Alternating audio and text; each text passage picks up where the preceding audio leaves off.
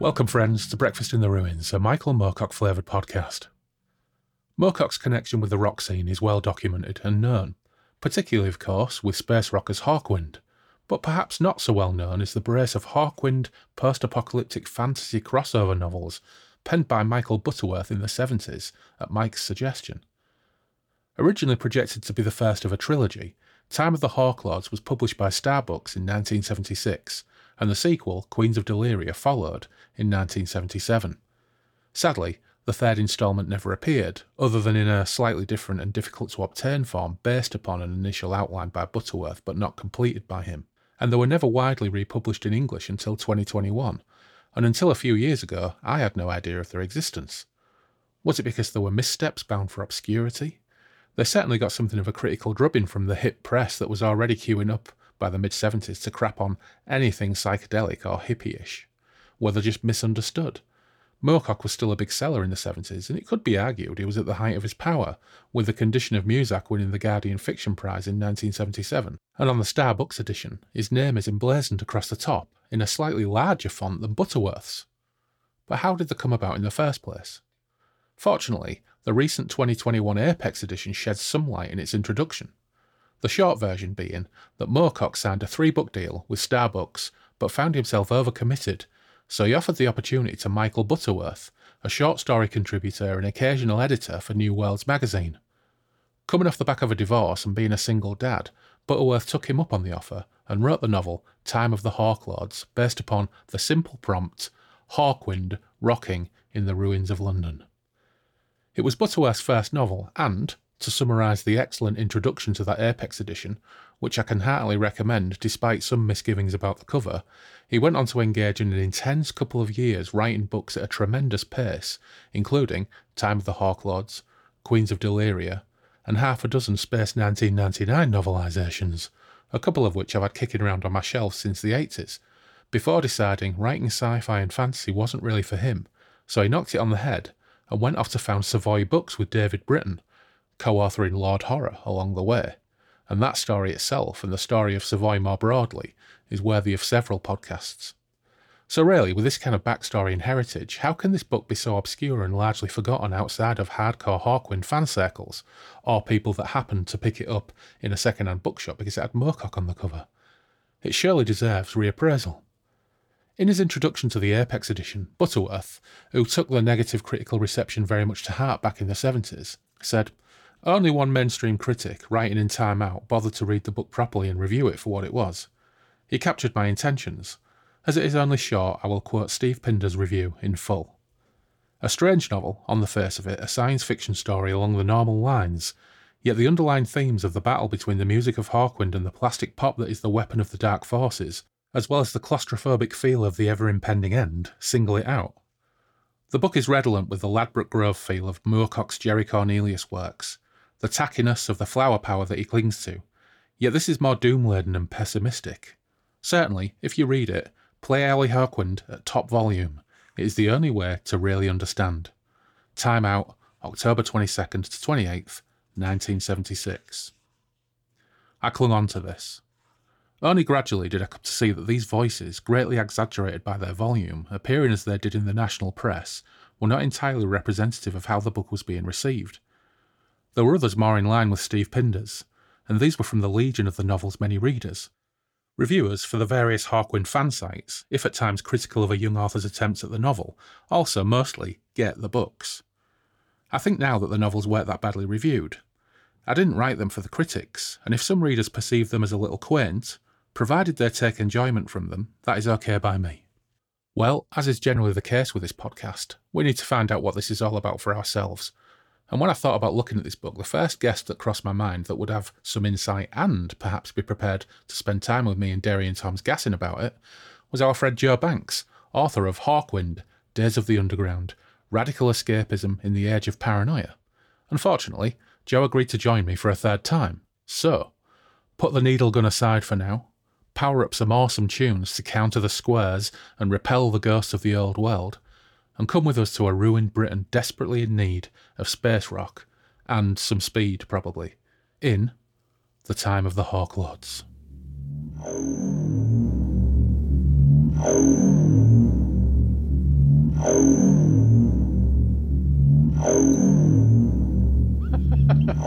we're kicking off unusually, or is it usual? I don't know. We're kicking off in Derry and Tom's. Joe Banks is back. Welcome back, Joe. Hi there. Great to be back. Joe, of course, writer, journalist, writer of Days of the Underground, the Hawkwind book, which is quite relevant on this occasion because, of course, we're covering this book, The Time of the Hawklords, and it's written by Michael Butterworth. And you actually interviewed Michael Butterworth for that book, didn't you? I did, yeah. I interviewed a lot of people for the book, but yeah, I interviewed him about it because I think that a lot of people still don't even know about the existence of this book, or I'm guessing. But it's actually quite. I think it was quite important. It was quite important for me in terms of my discovery of Hawkwind because, bizarrely enough, within well, I had discovered a copy of Space Ritual in the local record library when I was 14, and this was all coinciding around the same time when I was actually getting into Moorcock novels for the first time, and they had a wire rack of paperbacks in the library, so I was working my way through them, and then at some point it occurred to me, oh, I wonder if they've got any in the hardback section, and I went along, and they had a few, and one of them, bizarrely enough, was Time of the Hawklords, and it was it was odd to say the least because, as I said, I mean these Hawkwind and Moorcock were coinciding at the same time. But I thought, is this normal? Do bands usually have books written about them like this? And then it was like, who's this Butterworth guy? But anyway, yeah. Sorry, back to the original question. I did speak to Michael Butterworth at some length about this book, and he was pretty interesting. Yeah, well, I might grill you on that a little bit, but just before I started recording, you did ask me the can that I was cracking open, and this is an Arbor Petit Déjeuner Session Breakfast Stout. Who's it by? Craig? Oh, I suppose it's by Arbor. That gives the game away, doesn't it? It's by Arbor. What is a breakfast stout? Well, I don't know, but it's a pint can of 4.7% breakfast stout, and I don't know if they're just pulling people's legs saying this is a stout that you drink for breakfast. But if they are, I'm ruining the game by having it at 8 o'clock in the evening rather than for breakfast. So yeah, it's weird because I bought my wife a kind of box of non-alcoholic lager for Christmas, like a selection pack, and one of the things she was drinking was called Toast, and it was allegedly made from surplus bread. I've so had it. breakfast stout makes me wonder whether it's like, kind of eggs and bacon and a bit of toast, maybe. Or who knows? Yeah, about 3 years ago, me and Loz drank some stouts on one of the episodes, and one of them was made from upcycled cocoa pops, which puzzled me at the time, and another one was made from old bread. Yeah, and they were actually quite nice as well. What are you slurping on there? Oh, so this is a bottle of Madri. Can you see that? Which is this weird beer that seems to have literally within, the past year, it's kind of everywhere suddenly. It's on all the pumps in the pubs, well, a lot of the pumps. And it's it's just from the supermarket. And it's just like basically like an Australia or something, but it's just suddenly appeared out of nowhere for a year, and now it's everywhere. So I don't know. It's obviously got a big brewery behind it. Funnily enough, is like what Madri seems to be replacing, which is beer Moretti, which someone brought round at Christmas, which isn't generally something I drink. But we're at the tail end of all our Christmas booze, and my only real choices this evening, unless I was going to dive into the cupboard and pull out a bottle of chartreuse or something stupid like that. And I'm at work tomorrow, so I'm not going to do that. Was to just have a rake around and either drink Snowballs, because I've got a bottle of Advocaat that I haven't opened yet, or just have the tail end beers, and this is what we've got.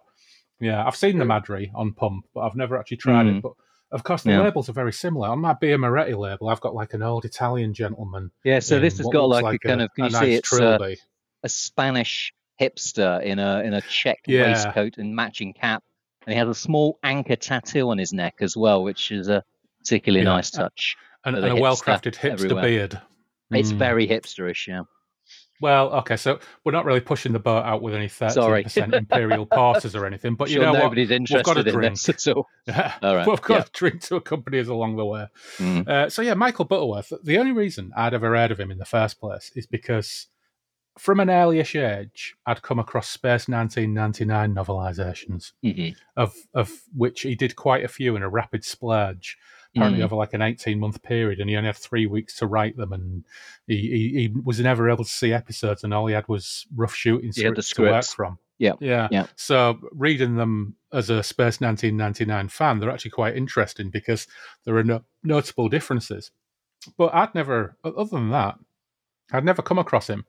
And I'd never come across this book until I started reading about Savoy when I found out a little bit more about Butterworth and his work Hmm. with David Britton.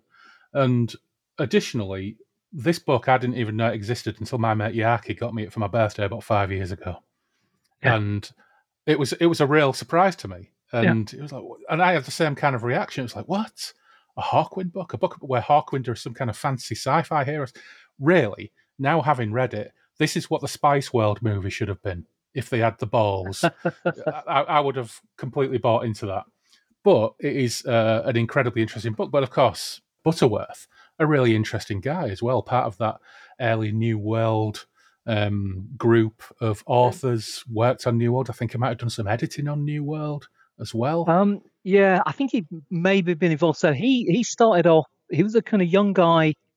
I think his first story was published in New Worlds when he was 19, like Mm, 1966, and he was kind of writing, kind of little new wave sci-fi stories, and it obviously got picked up by Moorcock. And at one point, I think Ballard actually took him under his wing a little bit as well, mm, and kind of worked with him. Um, but yeah, so he also did poetry. He was published in various other kind of fanzines, kind of literary kind of magazines as well around this time.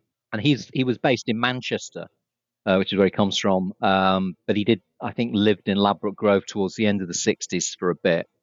mm. And the way this novel came about, if we want to go into the explanation, Let's do it. okay, let's do it. So at some point, Michael Moorcock had pitched the idea of a rock and roll trilogy to a guy called Piers Dudgeon, who was the guy who ran Star Books. And Star was a subsidiary of W.H. Allen Publishers, and they're the same people who did Target. So Star and Target, which are the Doctor Who books came out on, were kind of comparable. And so at some point, Moorcock, who obviously knew everybody, had pitched to Piers Dudgeon this idea of a rock and roll sci-fi trilogy Mm, featuring Hawkwind. And at some point, Star said, "Yeah, great, okay, let's go for it." And at that point, Moorcock was suddenly like, "Oh shit." Um, he completely kind of overcommitted himself. He was doing 100 other things at the same time, so he didn't have any time to write them. And bear in mind, this was probably end of 74, maybe, possibly start of 75. And it's at the point where Moorcock is perhaps having ideas of becoming a slightly more literary author, shall we say, or wanting to be mm, perceived a bit more as a kind of literary author rather than the kind of sword and sorcery guy that he was mainly perceived of at the time. So anyway, he'd agreed to do the books. He said yes. How can he do them? And he basically asked Michael Butterworth if he could do them. Michael Butterworth hadn't written any novels at this point. As I said, he'd done short stories, but he hadn't written any novels. And he, I think, had recently divorced from his wife and had custody of the two kids. So he was a single father with two young children, probably quite unusual at that time in the 70s. And he was like, desperate for any way to support himself. And so he said, "Yeah, mm, absolutely. That's of course, yeah, yeah, I'll write them." He didn't really know anything. Well, he obviously knew of Hawkwind, but he didn't really know that much about them at the time. So there was a rapid kind of learning curve, if you like, to kind of come up to speed with them and the whole mythology, the whole mythos. And in terms of what Michael Moorcock left him, it was literally one line, which was Hawkwind rocking in the ruins of London. And that was the only direction that he had. I actually did read recently another interview with Moorcock where he claims to have written the first page, but right. that's, certainly no more than that. Um, Mm, so yeah, so basically, kind of Butterworth has to, come up with this kind of story from whatever mm, source material is available to him. mm, And obviously, Hawkwind and their music and their songs, but there's also which turned out to be a big inspiration, is the Sonic Assassins comic strip that appeared in Friends magazine in November 71.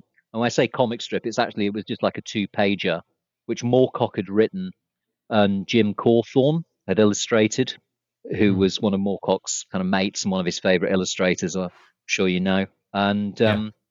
And they had done this kind of 2-page strip, which got published in Friends magazine, which is one of the big underground magazines.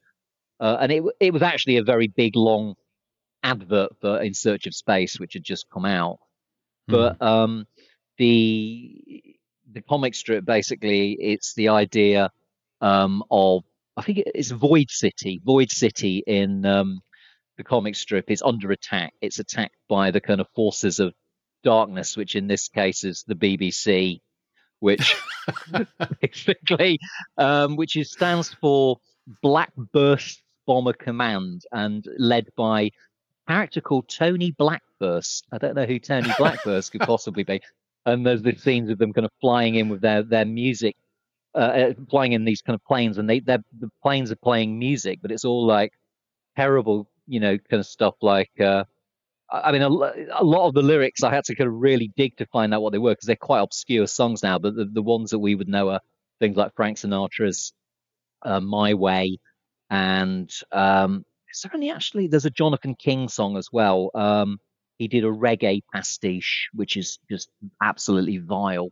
Johnny Reggae, that's right. And that's and anyway, so the denizens of Void City, who is basically the hipsters, or the hip, kind of the people of Ladbroke Grove, are being bombarded by the psychic pollution of the BBC's music, and they have to have Hawkwind come along and save them. Hawk come along, and there's this scene where they've got their guitars and their instruments, and they're kind of pointing them at the sky as though they were guns, and they're kind of playing their music to ward off the bad vibes of the BBC, and then the thing ends. So it's fabulously illustrated. I mean, it's wonderful. I mean, it's a fairly inconsequential story, but from that, Butterworth took this idea of kind of good vibes and bad vibes music, which is kind of central to kind of how Time of the Hawklords works and what it's about.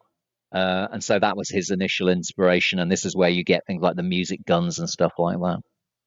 Yeah, well, I think Tony Blackburn is actually mentioned at one point in this. I think it's the Saudi Oil Brigade, when they're preparing their music to combat the sonic waves of Hawkwind. The Tony Blackburn radio show, I'm sure, is referenced. But there's all sorts of other music referenced as well, as like the bad vibe music, which bad vibe music, we'll talk about. Yeah, Tony Blackburn is actually it's specifically a song of this called Chop Chop. Now I've got no idea what this is, but in those days the DJs would always be. I think he just put out quite a few singles. I think he was actually quite popular. Yeah. But yeah, exactly. So he kind of pops it there, which of course, as I kind of say in the book, is actually pretty ironic, because he starts playing Silver Machine quite a lot when it comes out that Silver Machine becomes a hit. So this guy who they'd been slagging off the year before was kind of quite important in actually breaking them ultimately. But anyway. Yeah. I mean, let's actually talk about this book a little bit. I mean, it kicks off, there's a legend, and it says, "And in the future of time, the prophecy must be fulfilled, and the Hawklords shall return to smite the land, and the dark forces shall be scourged, the cities razed and made into parks. Peace shall come to everyone, for is it not written that the sword is the key to heaven and hell?" Then overleaf, we get the Hawkcraft inventory. It says, "At the time of the events presented in this book, the ever-changing crew of Hawkwind spacecraft are," and then we get their sort of pseudonyms. The pseudonyms, so we've got Baron Brock, which is David Brock. We've got the Thunder Rider, Nick Turner. Count Motorhead, Lemmy. But is very rarely ever referred to as Count Motorhead in the book. All the other characters tend to be referred to by their nicknames, but Lem is generally just referred to as Lemmy. I mean, Lemmy is a nickname in itself. He couldn't really better it. Lord Rudolph the Black, which is Paul Rudolph. The Houndmaster, Simon King. The Sonic Prince, Simon House. Stacia, the Earth Mother, well, that speaks for itself. Astral Al, which is one of my favourites, which is Alan Powell. Liquid Len, Jonathan Smeaton. Captain Calvert, which is Bob Calvert. Moorlock, the Acid Sorcerer, who plays a role in this book. That's an important role. Actonium Doug, which is Doug Smith, the manager. That's my other favourite. I want to be called Actonian Andy. Might change my name by default. So he's Actonium Doug because he comes from he was living in Acton at the time, Because I used to think, Yeah. oh, wow, that's a really fantastic word, but no, it's because he lived in Acton. Oh, that's really disappointing. Sorry, I I was know thinking that's a bit Actonian was some kind of deflating. rare earth Yeah, element yeah, or no, it's something Acton. like that. It's from Acton. All Mm, right, fair enough. And it's the traditional structure of a lot of the Moorcock books from around the time. It's split into 3 books. mhm, The first book being Rocking on the Edge of Time. Well, fine, good kickoff. But so I mean, essentially, the setup is, and one of the things I absolutely love about this book is it plays really beautifully into one of our occasional obsessions that we've developed over the last couple of years on this podcast, and that's those books from the 60s and 70s that emerged from genre fiction, which is the Britain is Fucked book. And this is a really fantastic mm, Britain is Fucked book. The mhm, population is tiny. There's been some kind of worldwide apocalypse of some description, which we'll find out a little bit more about as we go along. And as the book is kicking off, Hawkwind are playing a massive gig for, in inverted commas, the children, which is like the book's code for the surviving hippies, Hawkwind fans, mhm, counterculture people, basically anybody who isn't a straight or a reactionary.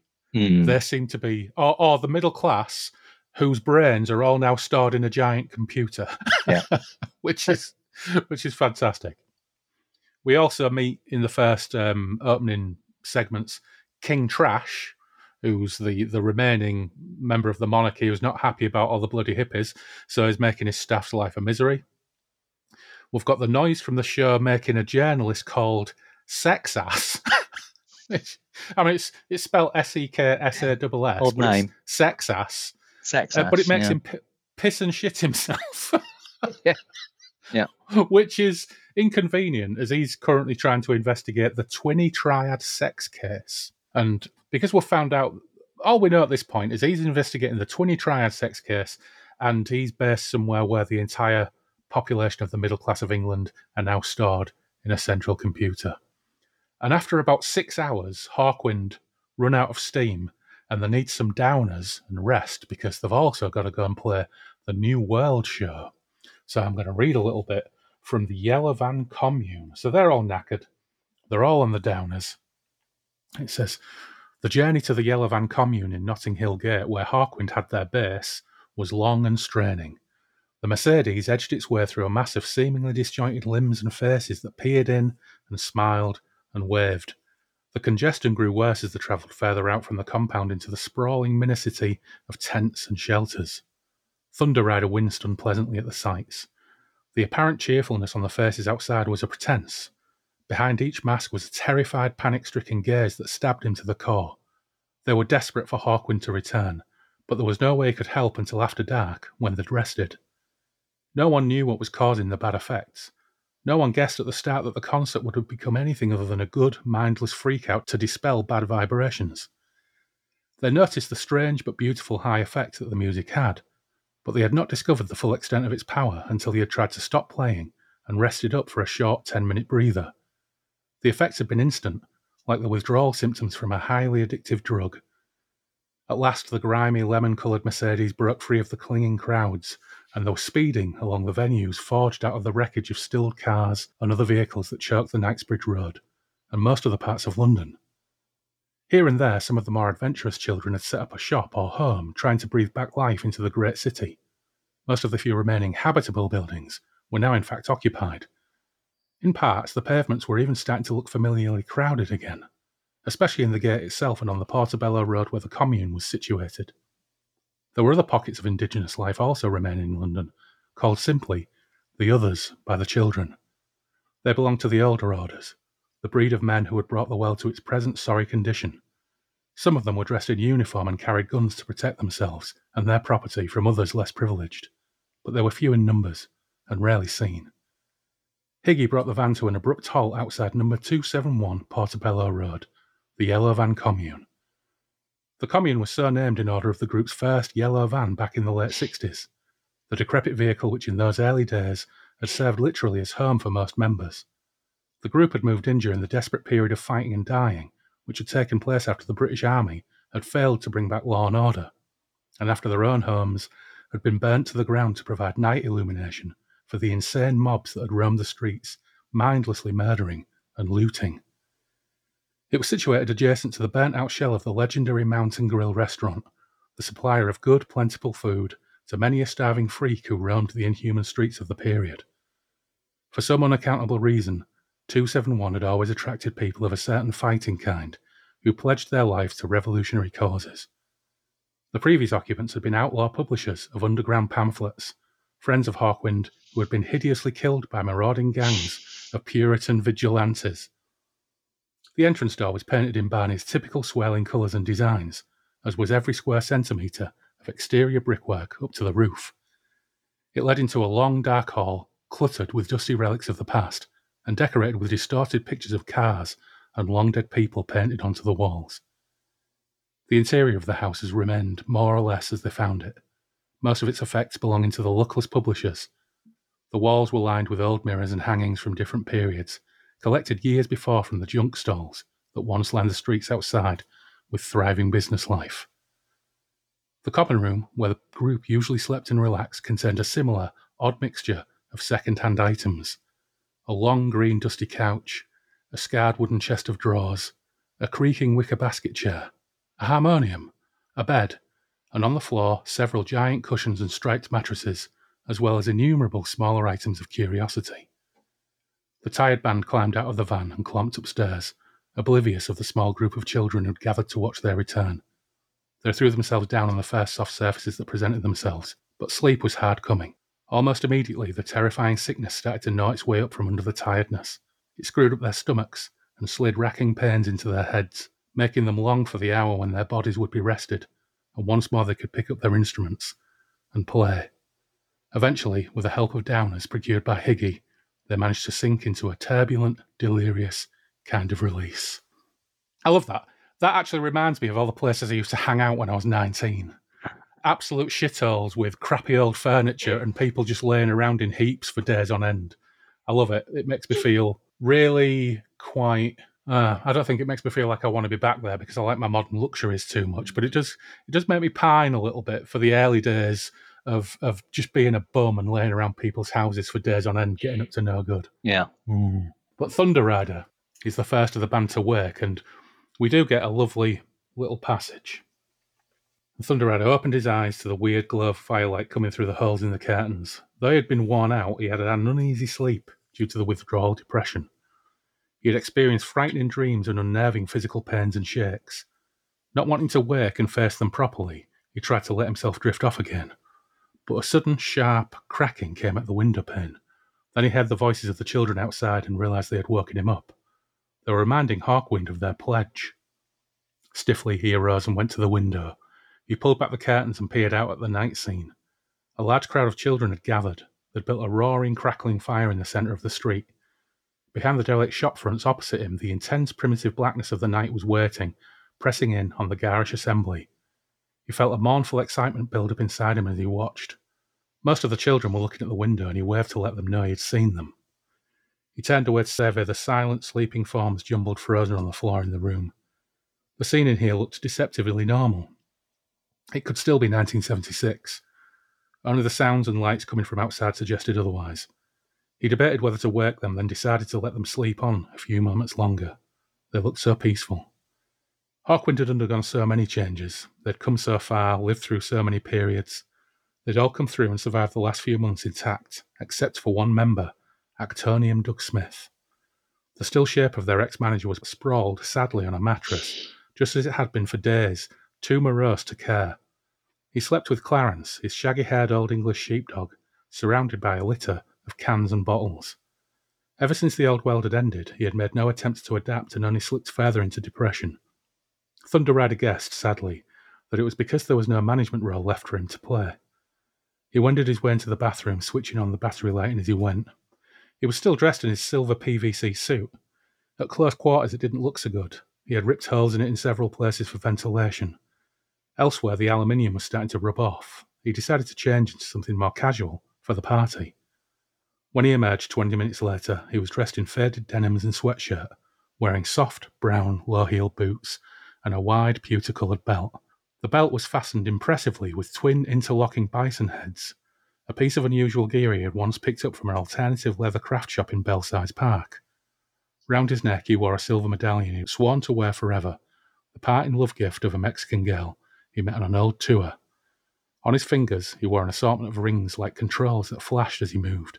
He felt much better, apart from the sick feeling in his head and stomach, which wouldn't go away until the music started again. He went to wake the others.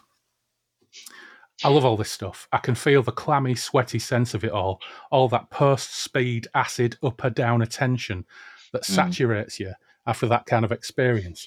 Yeah. But the reason I wanted to read this is because this is the most grounded part of the novel. And I think from here, it all gets increasingly wacky and quite odd. But I do love it. I really like Michael Butterworth's writing. And also the fact that he throws in some sartorial descriptions there as well, which is always part of the fun of reading a Moorcock book. Yeah, I mean, he's a pretty good writer, actually. I mean, to say that this was his first novel, I mean, I think he had a year to write it, which is still not a great deal of time, but, kind of pretty good. And I think it's not too bad. I mean, this book kind of has a reputation for just being, completely out there. I mean, it's 250 pages as well. It's not like a kind of knockoff kind of 130 job from New English Library or whatever. I mean, it's like actually quite a serious length novel, just for me anyway. But it's pretty good. I mean, it's kind of crazy, but it's quite well written, and it's written seriously as well, which is the thing I kind of observed. I mean, when I spoke to Mike, I mean, he said that some of it was meant to be kind of slightly played for laughs, but he kind of felt that was kind of lost, and actually, it's quite a serious tone to it, even though it is a completely ridiculous story. There is definitely some playful stuff in there. I'll comment on some of that as we go along. Not with, quite apart from the descriptions of the music that the Straits play in order to repel the waves of Hawkwind, which is always amusing. But there is some playful stuff. There's a bit later on where Moorlock the sorcerer kind of wanders off into the rubble of London to call out the Dark Lord. There's a bit where he gives this massive piece of exposition at Blenheim Crescent about the mythology behind the Hawklords, and it does sound very much like Michael Butterworth almost pastiching, Moorcockian multiversal lore. It is very amusing. And there's even a bit at the end where the band kind of recap the lore, but they can't even be asked to get it right, which I absolutely loved. I laughed out loud, and that's like the second couple of pages. But it's gig time again. They await the Lord of Light, aka Liquid Lens, signal that the psychedelic light show signifying the arrival of the Hawkwind spacecraft, in inverted commas, is beginning, so they can get cracking again. Unfortunately, the crowd is well oiled because the manager managed to find a 5,000-gallon tanker of Bass bitter, which is flat as a fart, it's fine because they break into it and everybody drinks flat bitter. And as the show continues, we get this nice series of short vignettes illustrating the impact the gig is having worldwide, from India to the Arctic to various different places. And all these people start to feel the emanations coming from London, aka the Earth City, and start to head for London. Now, at this point, I'm thinking, is this going to kind of pay off all these people descending on London? It sort of doesn't really. They do all turn up at the end, but it doesn't really have any impact on anything. No. But we then get the introduction, really, of probably the main antagonist of this book, which is Colonel Memphis Mephis of British Army's Saudi Oil Brigade, the SOBs. And he's bristling at the idea of hippies desecrating London's parks. And we get this brilliant description of his men managing to tune into some Bay City Rollers. I think this is the Tony Blackburn bit. They tune into a radio station that's playing the Bay City Rollers that eases the effects of the sonic waves from the Hawkwind gig, so they can have a break from wearing sanitary pads. Because the sonic waves from Hawkwind are also making them piss and shit themselves. Lose control of their bowels, yeah. Yeah, it's wonderful. It's wonderful. So Hawkwind are playing these 10-hour sessions on heroic amounts of speed with breaks for sleep and downers, but after 8 days, they're running out of downers. But they realise only live music is staving off the mysterious waves of paranoia that are bringing the airflow, described at one point as threatening image warfare. Later described as the death generator or the death ray, alternatively. It's all great stuff, and there's so much going on with people from across the world heading to Britain, and it has kind of similarities to the entropy that kicks in at the end of the final programme with already the Jerry Cornelius novels, with the fall of civilization. All these people They realise that their music is being amplified by a piece of equipment called the Delatron, which is a product of Del Detmar, who isn't around anymore.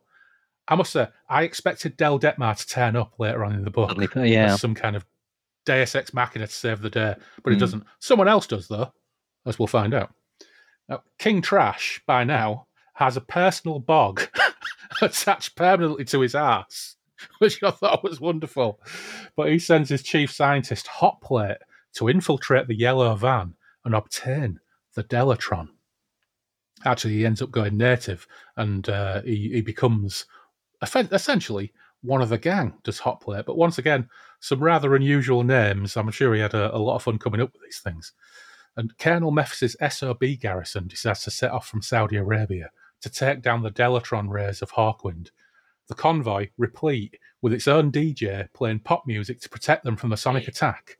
On this occasion, Mary Had a Little Lamb by Paul McCartney and Wings. I've carefully itemised all these.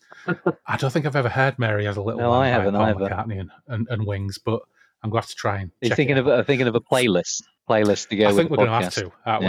We're going to have to put together a Straits playlist that consists of all these things. As it happens, I'm thinking of all these things too late, but I'll have time to do these things. But it was only a couple of days ago I found out through Butterworth's website that there have been some re-releases, revised editions released in hardback. Then the first one, there's this and Queens of Deliria, and the first one has actually got a foreword, an introduction by Michael Butterworth. So I ordered them, but you can only get them from bloody Germany. So they haven't arrived yet. For whatever reason, you can't find them or order them from this country, which is baffling. It is weird. Yeah. Anyway, Actonium Doug is on a major downer. So Stacia and Thunder Rider go to see the only person they think can help, who turns out to be Morlock, the acid sorcerer, who's alternatively described as Morlock or just simply the Morlock. Because this is a longer book than we're normally tending to do on this podcast, I'm rattling through things quite quickly, but let's have a look at the Watcher. Long before the final collapse, the Morlock had known what would happen to humanity. His peculiar sensitivity had seen in advance the outcome of the recklessness and the greed. He had seen the cities collapsing and the men running like frightened ants across the wasted deserts. He had seen the bombs dropping. He had seen the pesticides and the smokes gradually maim and destroy. He had seen the children of the future lying battered and dead in their cots. He had tried to warn of the silent Holocaust and the bitter fighting and rioting as the survivors fought for control of the last remaining pieces of greenery. He had written books about it. He had spoken on television about it. He had made a film about it. Finally, he had sung about it. He had formed his own group, the Deep Fix, and played at concerts and outdoor festivals, but no one had listened. The game of death had blindly continued. Gradually, the prophecies had come true, prophecies that not only he predicted, but also the ancient books of law. Disillusioned and scornful of his selfish fellow man, he had decided that the outside world and all it contained was no more than a grisly comic joke, perpetuated by sick-minded gods. He built a thick protective shell around him and locked himself away. For months he brooded, absorbing the knowledge from the books. Even inside the electronic fortress, he was unable to escape the events outside. Man's follies haunted him. He was of the same race. He could never escape. Many times he had almost given up and opened the doors to the marauding gangs and the self-styled militia. But he had held out. Now, after the final death, they had come in from outside to tell him that a new race of man was being born out of the ruins. Now they were telling him that the whole rotten show was trying to start all over again. Now he stared through the shadows of his cell at the two intent figures sitting on the sofa opposite him. They were man and woman. They were Stacia and Thunder Rider. They were part of the new men he had dared not belong to. Finally, he spoke. "You've come at the right time," he told them. "I'll help you." Now, it refers to his electronic fortress. We found out later on that his electronic fortress is a computer called Victoria, who he has a strangely saucy relationship with. Although we never quite find out the details behind that. But Actonium Doug comes round anyway, just in time for Hotplate, who, as we said, has gone native because King Trash is a tool. They figure out that playing records through a Delatron has the same effect, but with limited range compared to live music. So they're set to creating many Delatrons to create Delatron Hawkwind broadcasting towers around London to combat the mysterious ray. And there we go. That's the end of book one. Well, we got through that in good time, I thought. Yeah. In book two, we found out a little bit more about the journalist Sexass, who's still investigating the twinny triad sex affair. And we find out something a little bit more about what's exactly going on with all of this computer business and the middle class. There's Moodley Sexass, the press reporter at Control. Press reporter at Control. We find out what the press are later on as well. Sat hunched over his desk, clutching his stomach. His face was drained of blood and his body was visibly shaking. Once again, the day had been claimed by the toilet and the sick bay, and his work was getting badly behind. Thankfully, it was the same for everyone at Control since the disgusting hippie music had started up. Why on earth their own guard of soldiers couldn't have stopped it all happening in the first place, he would never know. The opportunities had been there, and now they had mysteriously been lost. The press staff at Control, of course, could never leave their post and take up arms. They could never leave the computer. Too many millions of lives were at stake, minds that, one day, might live corporately again, and serve to repopulate the country when the new order emerged. He sighed and belched sickly. It was time to check on the twinny triad case again, and he didn't feel like going in today. What had started out as a revolting case of sex between two deviant ghost minds who lived inside the computer had now turned into one of the most lengthy, difficult assignments of his career. Normally it was fairly easy to track guilty partners down on account of their ostentatious behaviour, but in this instance, the third woman, in, of all the possible terrible things, a triad relationship, had proved extremely hard to catch. She was an expert in mental camouflage, and being the instigator, had to be caught. The other two, a man and another woman, had been kept under observation, but couldn't be brought to justice until they had unwittingly incriminated the third. Sexass belched miserably again as the nauseating juices in his stomach heaved and bubbled. So, again, we do find a little bit more about this, but the press actually are people who investigate, like morality police, the activities of the middle class of England who are all living in a virtual reality world inside a computer. It's fantastic. it's like The Matrix. Yeah, I mean, I think in terms of, I mean, I don't know for sure, but in terms of like the idea of cyberspace, this is actually quite early on, 1976, to be talking about this stuff. You know, it's obviously, you know, before it all kind of kicks off with William Gibson. But yeah, I actually think this bit is kind of quite interesting. It's kind of slightly ahead of its time. Yeah, it predates Neuromancer by 8 years or something. You know, obviously, you know, fortunately we don't have people with talking about 20 megabyte hard drives implanted into the brain, things like that. So it doesn't date itself in that respect. But I do love the idea of the fact that the middle class must have all like voluntarily decided to go into this virtual reality world. It explains on the next page that there are booths with pasty people in them. And actually, when it says he didn't want to go in, it was because he was too knackered. The press actually physically put themselves in these booths, put a skull cap on, and actually go into this virtual world where they have enhanced powers, sort of like the agents in the Matrix, and they investigate people. And we find out later on as well that they actually can record the results of their investigations and record what's going on. And then that is fed back into the simulation in the form of kind of Daily Mail style and BBC style news broadcasts and reports to keep people in line and to keep people moral and upstanding and on the straight and narrow. It's pretty fantastic, really. And the fact that it's only a throwaway part of this book that probably only occupies probably 7 or 8 pages at most, because later on, one of the Hawkwind gang do go in and have an adventure in the simulation, which is pretty entertaining. But it's great. So Actonium Doug and Hotplate are trying to set up these towers.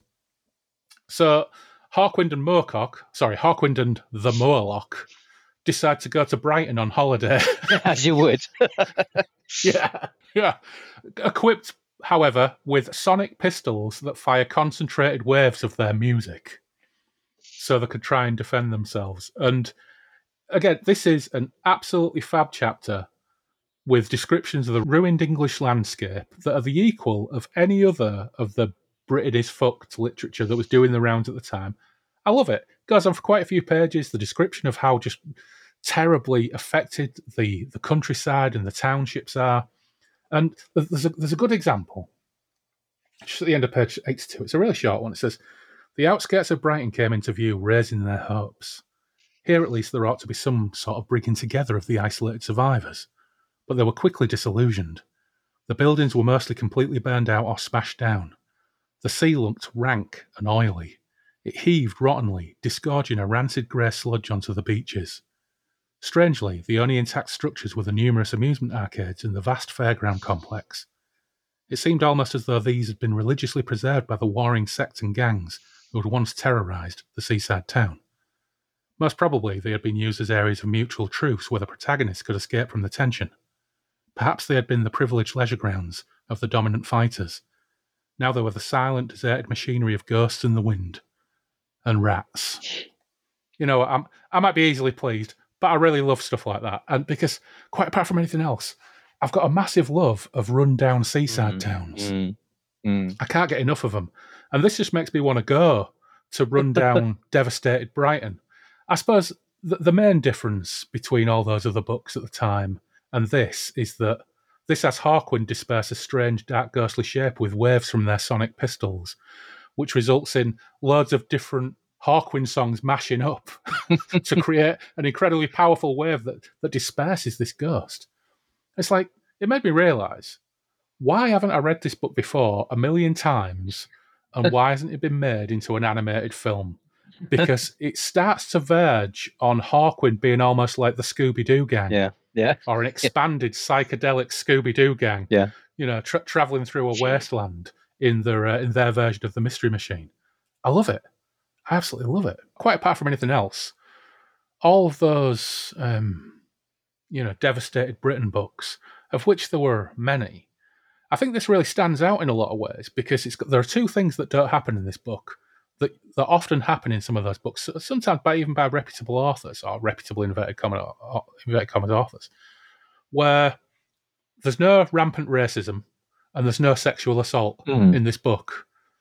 I think you could probably expect that maybe with it being a New Worlds author or someone related to New Worlds, but it really does make it stand out amongst all of those books because even the book by Christopher Priest and people like that there are some pretty rancid sections in some of them. Yeah. Even though, I don't enjoy them for what they are anyway. That's true. There's no roving biker gangs either. Thinking of obviously no Blade of Grass.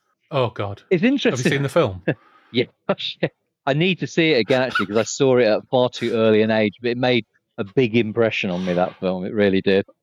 Holy shit, that film really, in some ways, even though it's janky as hell, it does swing for the fences when it comes to being, you know what, we don't give a fuck. We're just going to be as nasty as possible. It's a nasty film in many ways. Very nasty. It really is. It's funny, actually, when you were just reading that bit about the fairground, it made me think it might be a coincidence, but of course this was around the same time that Moorcock had done the New World's Fair album, which is obviously set in the Dodgem Dude, contaminated fairground. So I don't know if that, because I get the impression that Butterworth was literally pulling on anything he could, at the time. So maybe. Well, of course, he's referenced the deep fix already. Yeah, exactly. He? So and maybe. I suppose for people listening who might not realise, who realise that Moorcock had a connection with Hawkwind and performed with them and wrote music for other bands like Blue Oyster Cult as well. Actually, had his own band who did. They certainly did New World's Fair. New World's Fair was the only album they did. They did there's a single Dodgem Dude which they recorded at the time, but UA refused to put out for some reason. And that only then came out, I think that came out in 1980 on Flick Knife. But it's a fantastic song. I've got no idea why they didn't put it out at the time, because I think it's a great song. So, he's certainly drawn on a lot of this stuff. But anyway, Hawkwind have a cosy overnighter in a surprisingly intact pub in a small village where they consider their mooted transmutation into the legendary Hawklords as predicted by Moorlock's Psalm of Do Re Mi Fa Sol La Ti Do. And Moorlock reels off a load of entertaining guff about the Bowl of Void, the Swords of Life, the Will of Hot Air, which, when you say it, sounds ridiculous, and the Third Age of Magic. And the first two, Moorlock explains, are symbols for universal energy. And the symbols for universal energy are not eating and immortality, which again, I did laugh out loud at. It's like, right, don't eat. And the gang, they buy it all, and they're like, holy shit, we are transmuted now into Hawklords on the back of all this. At this point, Perhaps it's all a bit psychosomatic, but later on they do actually literally start to glow with phosphorescence and gain certain powers, to the point where one of them literally knocks a soldier's head off and leaves it dangling by a bit of sinew. So obviously they do have some kind of power. And at this point, Higgy, bless him, is so affected by these revelations that he guiltily takes out and surrenders a bottle of pills that he's been hoarding and taking all to himself. So it's obviously had some kind of major effect on Higgy as well. And after some nightmares about death and burning that turn out to be quite prescient, the gang head back to Earth City, aka London, to find that a further disaster has befallen London. And we have to talk about this section because we get a depiction of murders and ruin inflicted by, as we soon find, the Colonel and his men of the SOB. And once again, it is the match of any of the grim apocalyptic fiction of the time, but it's littered with stuff that made me laugh out loud. So you've got several pages of descriptions of bodies, people hanged, terrible destruction, even on top of all the destruction that's taken place already at the hands of these soldiers. But the survivor of a butchered crew of one of the ruins of one of their broadcast towers. So the broadcast tower has been blown up. The crew, who seem to be in the midst of a shift change, have all been murdered. But they find someone, and he says, "Hawkwind, thank God it's you." Again, just laugh out loud funny. It's such a ridiculous line. And in the midst of all this grimness, it's wonderfully goofy. And then it's capped off because when confronted by a group of soldiers, they take them down with their music pistols, only for Lemmy to spring forward and say, "Let's kill these bastards, grab a submachine gun and riddle them all with bullets." As they're laid on the ground. It's magnificent. This crazy blend of Hawkwind as this sort of Scooby-Doo gang, and then the pessimistic violence. I just can't get enough of it. Yeah. At this point, I'm realising this is I was going to say this is the best book I've read all year, but it's only the 7th of January. But it's the best book I've read, or the most entertaining book. Maybe best isn't right, but it's the most entertaining book I've read in yonks, this. I was enjoying the apocalyptic fiction side of it. I was enjoying the psychedelic stuff. And I was also laughing out loud of some of the just outright goofiness of it. It's incredible. And that bit actually put me in mind of a scrap of an interview that Simon Perrins of Can I Pod with Madness, listen to it on all good podcatchers, but he sent me a photograph of, I think it's from Kerrang. It's either going to be from Kerrang or Metal Hammer, knowing Simon, where Lemmy is asked what the worst book he's ever read is. And he says this. He says, "Time of the Hawklords, where I'm called Count Motorhead. It was written by some Butterworth bloke," is his response to the question. And I do wonder, was that him just being deliberately obtuse and winding Butterworth up? Because they must have known each other. Because they must have to some degree moved in the same circles, perhaps. I don't know. It's impossible to know now, of course. Yeah, no, exactly. But, I mean, I think in general, I think they felt a bit embarrassed by it. And it was just the embarrassment of it, I think, had stopped them from actually being able to appreciate whether it was actually an interesting or decently written book or not. Yeah, maybe so. But it's just a shame that, considering just how counterculture Hawkwind were, that they couldn't maybe just embrace the madness of this a little bit. I don't know. It only gets better too, because after the bloody SOBs blow up the Hawkwind tour bus, the Hawklords, who were now glowing phosphorescently, fiercely blast more soldiers with their sweet, sweet space rock, only to end up surrounded by more SOBs, who at this point are blasting out their own counter-tunes. And we've got a little list of what their counter-tunes are. Let's have a look. So, over the discordant melee produced by their own equipment came a rising tide of opposing sound. They listened, appalled, as fleeting snatches of the songs that were playing rose and died away. Sinatra's My Way. Ray Charles' I Can't Stop Loving You. Tony Blackburn's Chop Chop. Yeah. The Carpenters' Yes, and 10cc. I love the way the yes just creep in there. That's good. yeah, it's fabulous. It's absolutely fabulous. There's more to come on that front as well. But fortunately, Hawkwind found that their music guns actually stop bullets. Colonel Mephis turns up in an armoured car, and he's glowing too, the bloody villain.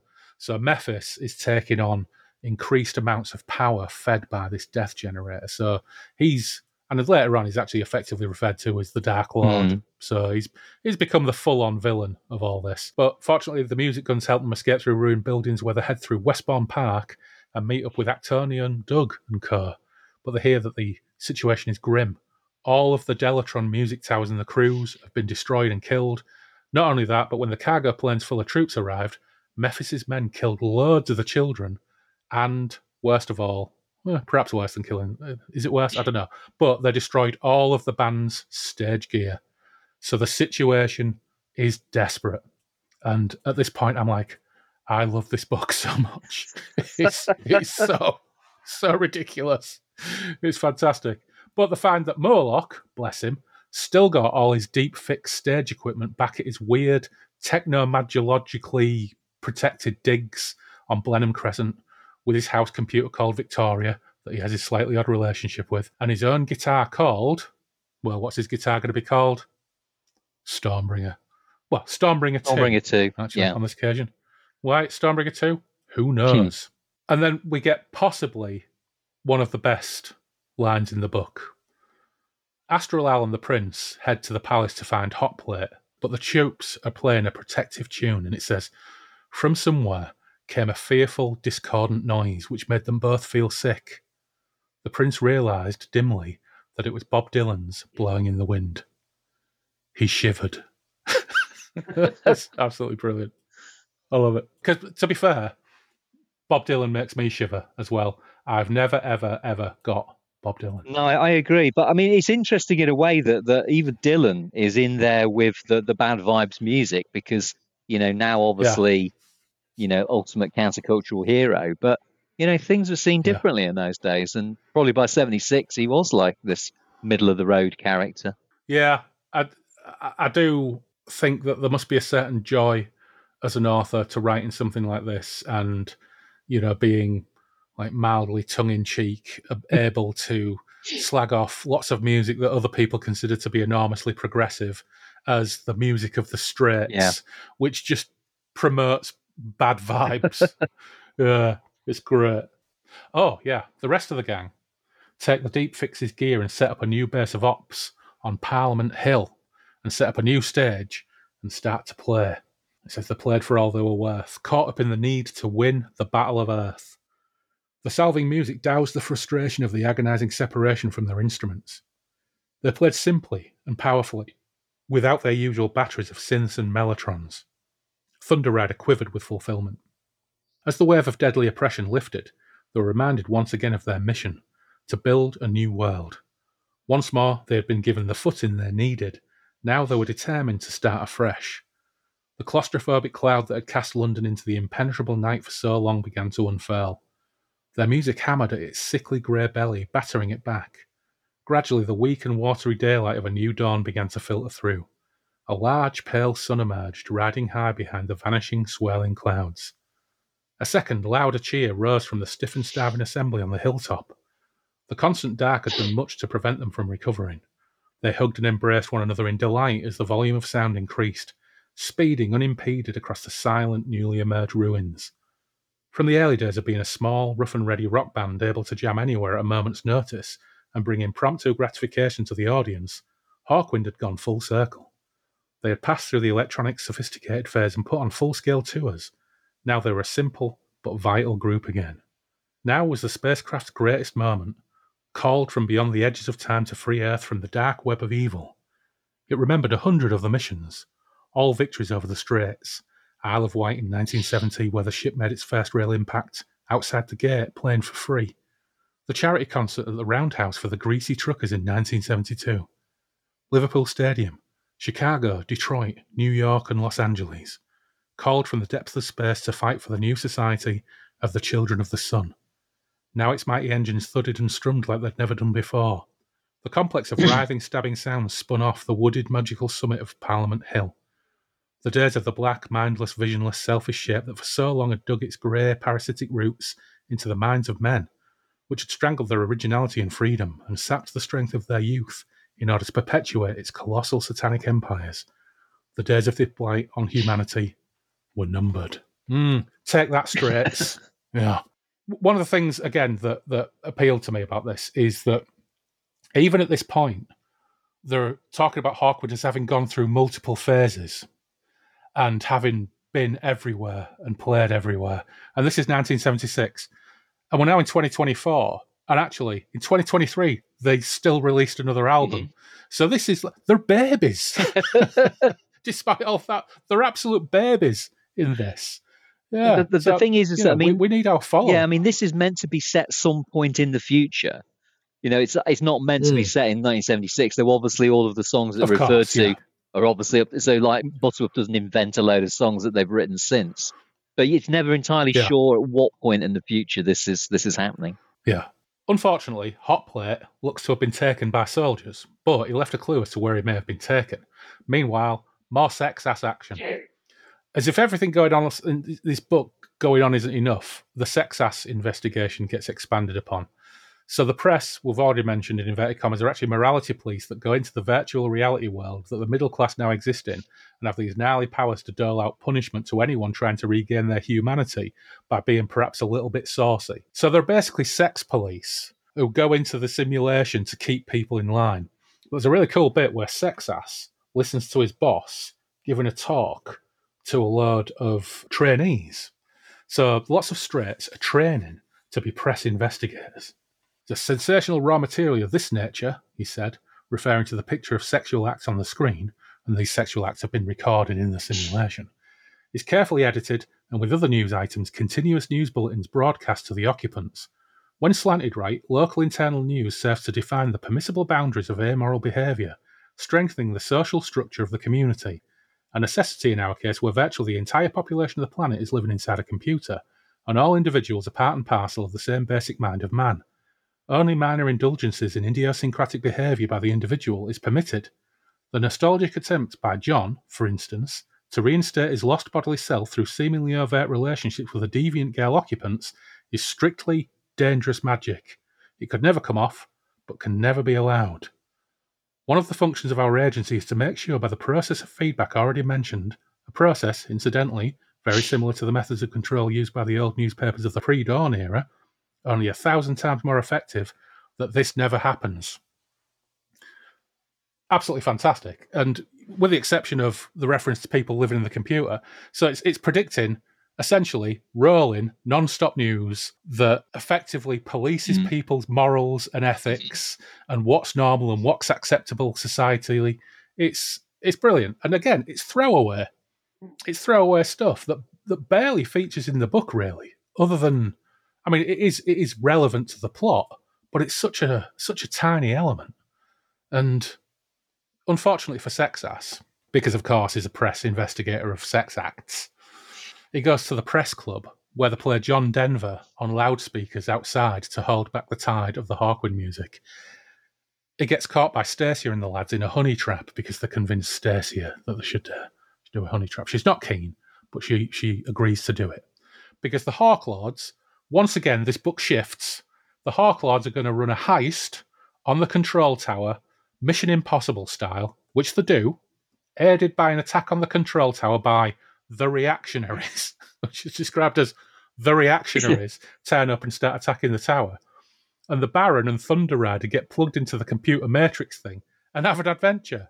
This book just does not stand still. It's throwing more and more fun little things. It really does clip along, actually. Yeah, that's true. Long story short, they do find Hot Plate inside the computer. They get out before the reactionaries blow up the tower. But now, Hot Plate's consciousness has moved in with the Barons. So you've got two minds sharing one body, which is a little bit freaky for everybody. But once again, this book, never short on ideas. It's bonkers. It crams load in. I never expected it to be basically an end-of-the-world novel complete with desolate horror, war stories, Mission Impossible-style heists, virtual reality worlds, and there's still a third of it to go yet.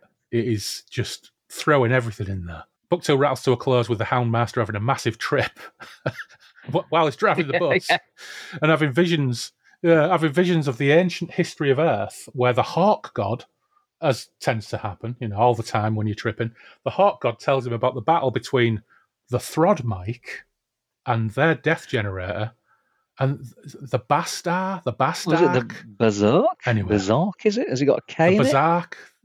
I don't know. Yeah, I think it ends with a K. The Berserk. Yeah. So the Throd are the baddies with their death generator, and the Berserk, the Bastard, whatever they are who modern mankind essentially descended from. But the Hawk God also tells him that the Hawkwind gang are advanced human beings whose ascension has been accelerated by the Delatron. You know what? If some Hawk God told him it while he was tripping, it must be true. And frankly, everybody takes that on board and they're quite happy to go with it, which is reasonable. We now get introduced to some mysterious dude having dreams of Odin in Asgard House. I think there's 2 references to him. Some guy dressed in white, we don't really know who he is at this point, but he decides he must return to Earth. At this stage, loads of folk from around the world have arrived in the Earth City and they've joined the children around the stage. But as Book 2 comes to a close, Mephis is preparing to strike via surreptitious means. He's got spies in the camp. Book 3, we're probably gonna rattle to a close here. But Book 3, the battle for the Earth, the Death Generator's increasing in power. Even Heartwind and the Delatron can't hold back the tide. But lo, a ship in the sky. Who could it be? Well, it's just Captain Robert Calvert returning from space in a silver machine. Yeah. Huzzah! Amazing. I was wondering if Del Detmar would come back and help him, but he doesn't. It's Calvert. Yeah. Nevertheless, things take a turn for the worse when Astralal's mind gets invaded by one of Mephi's mutated ghouls. The soldiers who work for Mephi are all getting mutated and weird and turning into almost like, pustule-covered chaos creatures. And they also appear to have the ability to infiltrate the mind of people. And poor Astralal gets his mind infiltrated by this ghoul, and he messes things up by hogging the mic and singing shit songs. which is absolutely incredible. They do something else with another infiltrated person a little bit further on, but I did love the idea of yes, we've infiltrated one of Hawkwind, and his way of messing things up is to grab the mic and sing shit songs. It's incredible. To make matters worse, more mutated ghouls are infiltrating the city and attacking. So what's to do? Well, Robert Calvert's got the answer. Build more silver machines.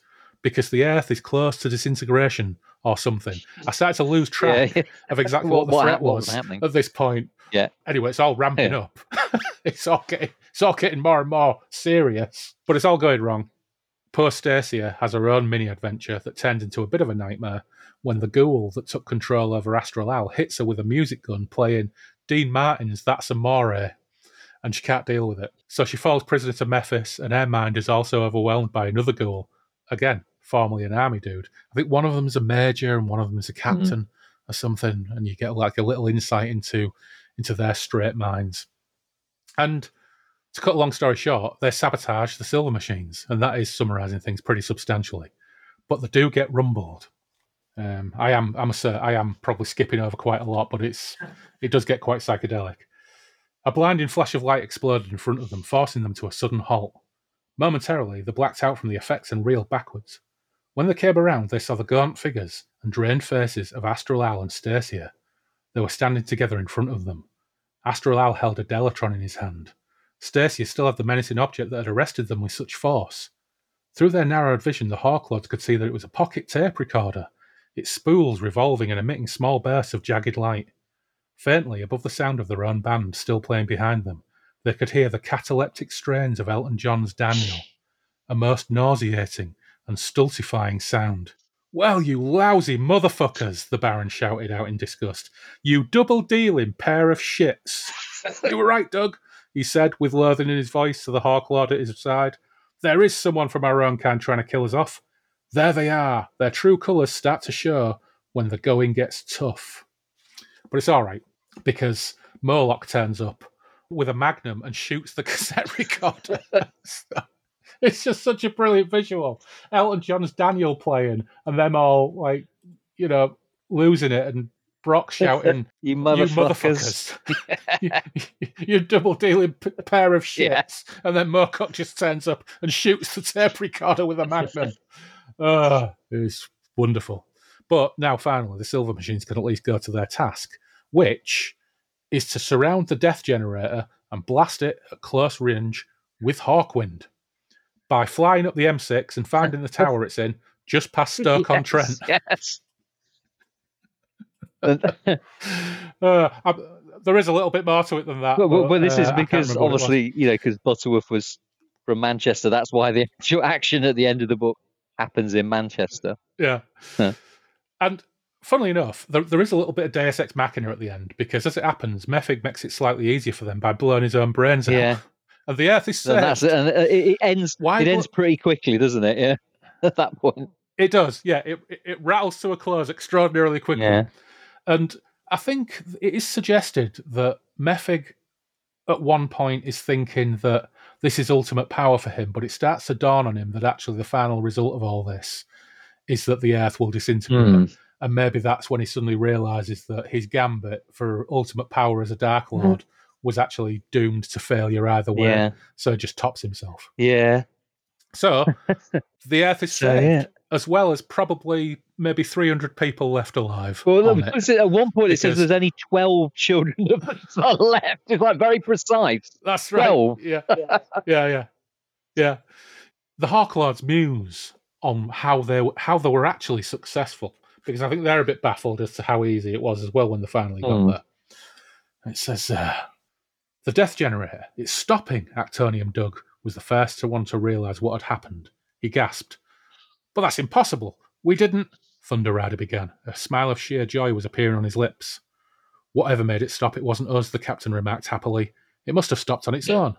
That's bloody incredible, the Baron muttered, staring disbelievingly around him. There's not a stick left. The Earth lay perfectly flat and still and featureless in the strong light. There were no buildings of any sort. Its surface was strewn with debris. Here and there, the runner of a large crack appeared. It was impossible to tell whether city, farmland, or open country had once laid beneath them. We've achieved what we were ordained to do, the Baron proclaimed in a reverent voice. Eh? Thunder Rider looked at him puzzled. What do you mean? The Hawkwind legend, the Baron said. Don't you remember? It said, and in the future of time, blah, blah, blah, the Hawkwinds will return to smite the land, blah, blah, blah. The dark forces will be scourged, and the cities and towns razed. A strange feeling crept over them as they listened. It shook the body. They felt fulfillment, yet something was missing. That's right, Thunder Rider exclaimed. And it went on to say the razed cities shall be made into parks. Peace shall come to everyone. He looked at them optimistically. Inspired dreams blazed in his eyes. As soon as we return, he jumped in the air and then ran up and down the deck of his silver machine, whooping in ecstasy. And yeah, you're absolutely right. By the end, Stacia and Astral are restored. The entire surviving population of Earth can fit around the Hawkwind stage, and the consciousness of Hotplate, saviour of the planet, has left the Baron's noggin. And yes, it does point out that 12 children remain. It's not a great result, is it? The Earth is saved. Hooray for Hawkwind, basically. Yeah. Everybody else is dead. Yeah, absolutely incredible. Oh, it's so funny. And the final line is, they fell silent as each paid a tribute to the brave scientist. A true Hawklord. The end. The end. Or is it? Of the time of the Hawklords. Yeah. Well, considering there's only about 30 people left alive, there's a second novel, and I've got it on a shelf, so I might have to go and check it out at some point. But thoughts, Joe, on the time of the Hawklords? Well, that second novel is if you thought this one was nuts, the second one is completely nuts, really nuts. Yeah, no, that's very much worth reading, but it's completely nuts. Thoughts. What can you say? That was a very good synopsis, actually. And it is actually, and you pointed out as we went along, a lot of it is actually quite well written to say that is so ridiculous. Butterworth, basically, as I said, was just pulling bits and pieces in wherever he could. And there's quite a few bits and pieces in here, supposedly from a post-apocalyptic novel, that he was writing, which he didn't complete. Maybe because he kind of stuck it all in here instead. So that's why kind of you get a lot of those passages, and they're quite long, because I think they were pre-existing, and so he kind of wrote around it. Which is great. I think it's when I spoke to him, one of the things that was interesting was this whole divide between the kind of good vibes music and the bad vibes music, and saying that, in 1976, hippies versus straights kind of on the one hand seems, completely outmoded, but actually, the same battle was about to be reenacted again between the punks and the straight world.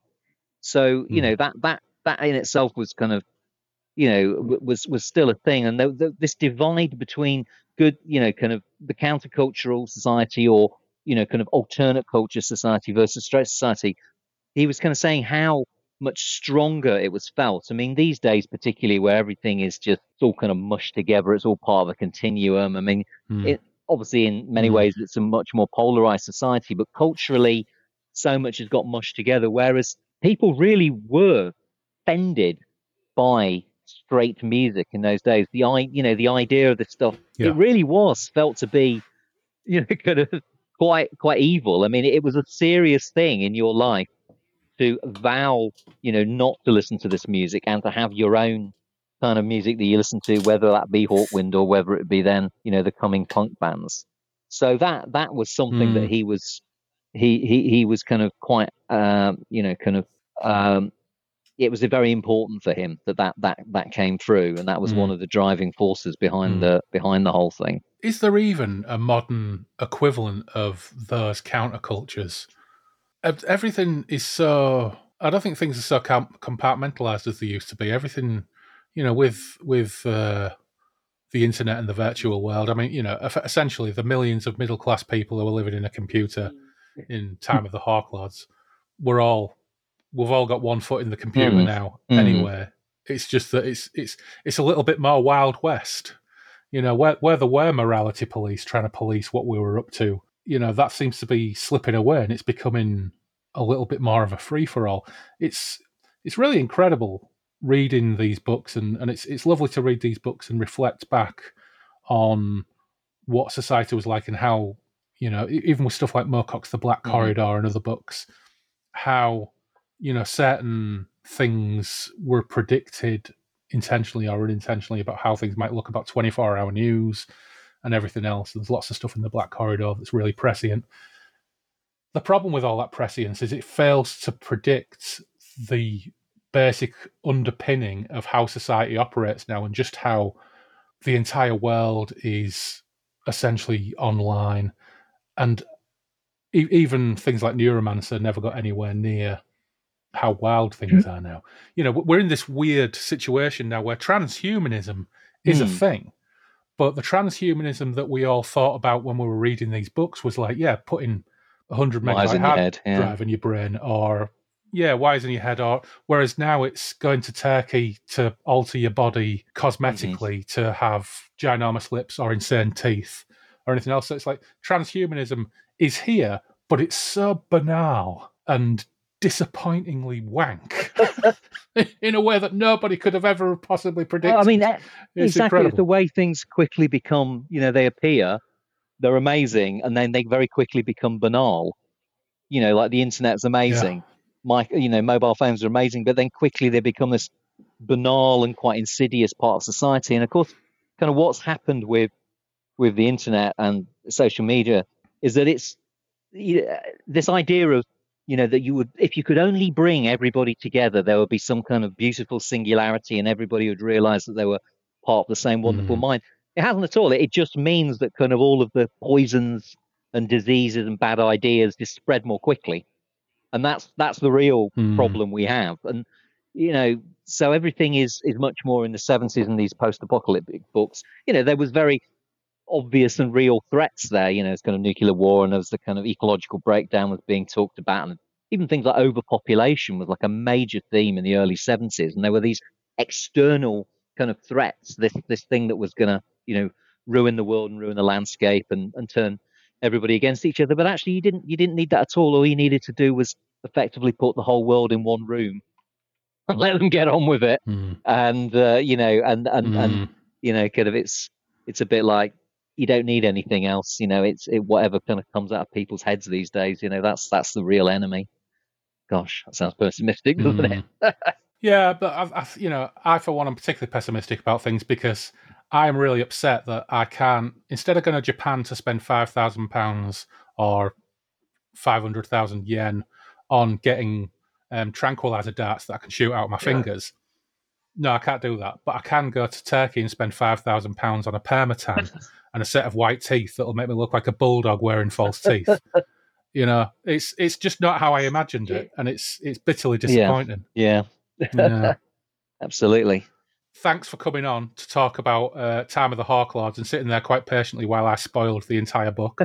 But This is essentially what we do on Breakfast of the Ruins. We That's spoil what every book that we talk about. I mean, I'm just looking at what I had in the book, and one of the things that Michael Butterworth he had all of the kind of old reviews for it, and it didn't get Ah. it didn't get brilliant reviews. It's fair to say, but the one from Charles Sean Murray in the NME is particularly amusing, where he describes it as an almost terrifyingly bad novel, adding if I was any of the past or present members of Hawkwind caricatured in this book, I wouldn't leave the house for 6 months. You know, but you know, Well, I don't think they necessarily would have had that problem because did it even well, no, sell well? I this is don't the thing know. that's interesting. So, I mean, in a way, kind of what we haven't talked about is the whole context around it with as the Hawkwind, if you like. I mean, this, according to Butterworth, Time and the Hawklords sold 50,000 copies around the world, which is not Ah, like a bestseller, but that's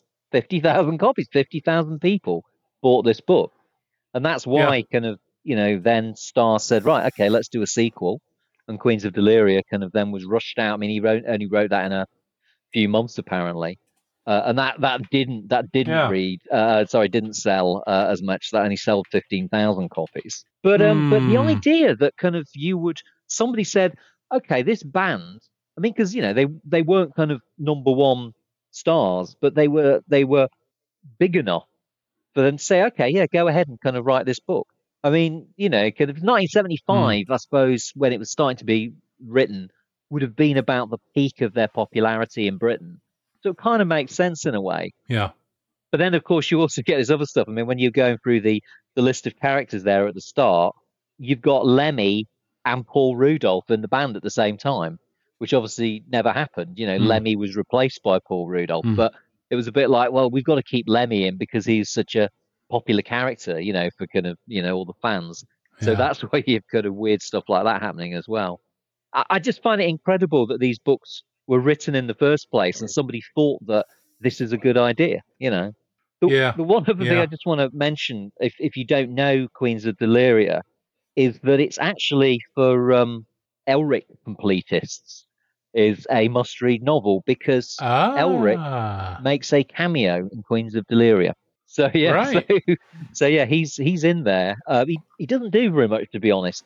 He's I don't think he's with Moonglom, but he's with some companion. But he turns up and doesn't really do very much, but he is in there. So kind of obviously Moorcock, whose name is kind of prominently featured on the front of Queens of Deliria, who had absolutely nothing to do with Queens of Deliria whatsoever, except for presumably said to Yeah. Butterworth, yeah, you can use Elric if you want to. So there is that. Yeah. Yeah. I mean, having his name on the cover, I'm surprised it never sold more than 15,000 copies. But even Time of the Hawklords at 50,000 copies, I mean, by today's standards, that's a fuck ton of Mm. books. But I suppose by the 1970s standards, Yeah, where an NEL book, a Crabs book by Guy N. Smith would sell yeah, yeah. 500,000 or something. I suppose it's Well, quite exactly. I mean, I modest. don't know how Yeah. many. I mean, like Moorcock paperbacks. I mean, how many were they selling when they came out? Have you any idea? I mean, Do you know?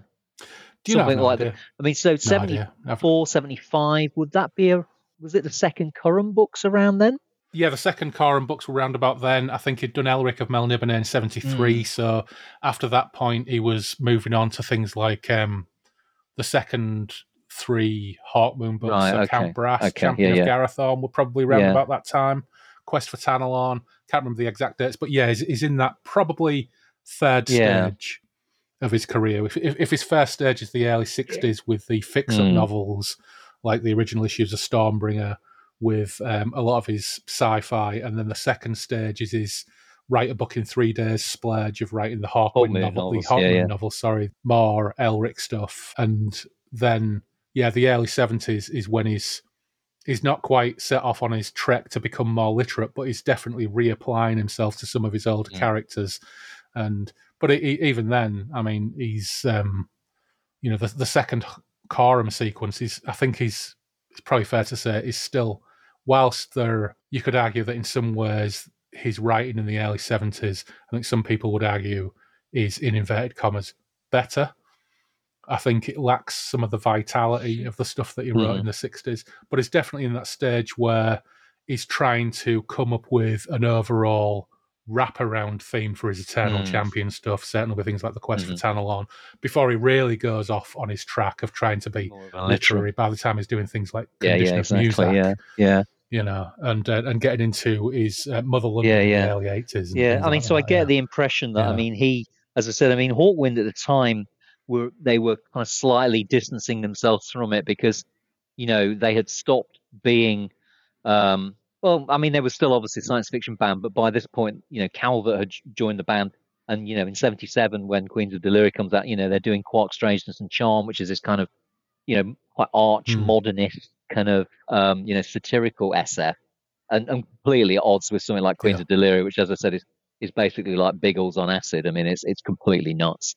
You know, so they kind of distance themselves, and Moorcock was also, you know, quite happy for them just to kind of fade away because by that point he was wanting to be seen as a slightly more literary writer, if you like.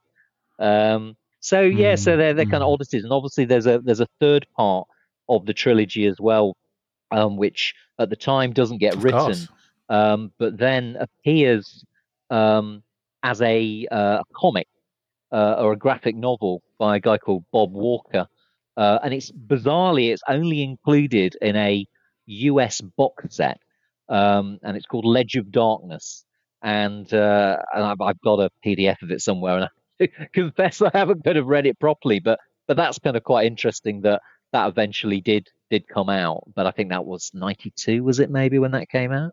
So, you know, I think it was like a 4 LP, 25 years exactly, on. It was Griffin set, Music, so kind of you know, you know, they started kind of putting stuff out, and they did that. But on saying that, then kind of, you know, there are little references to Time of the Hawklords and the Death Generator start appearing in Hawkwind lyrics, particularly during the 90s. I mean, you know, kind of anything, you know, so they do kind of reference it again, so it becomes part of the mythology, if you like. But I mean, it's still to me like the main takeaway is just what an extraordinary thing to do, to have like a series of books written about you. I mean, even I don't know. I mean, did Kiss? I mean, Kiss. There were comics written about Kiss, but I don't think they had books written about them.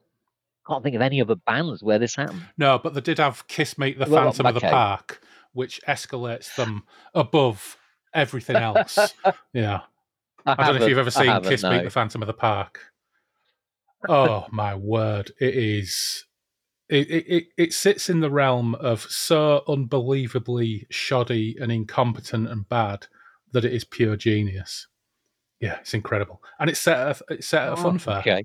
Yeah. Weirdly enough. But you're right. I mean, it's interesting actually to look at the graphic novel of Ledge of Darkness, and like you said, why hadn't, you know, it kind of lends itself to some bizarre kind of cartoon or something that, you know, that I love the idea actually of Hawkwind as like, you know, in the Mystery Machine or the yellow van they've got there. You know, and that's totally the image I got when they go to Brighton.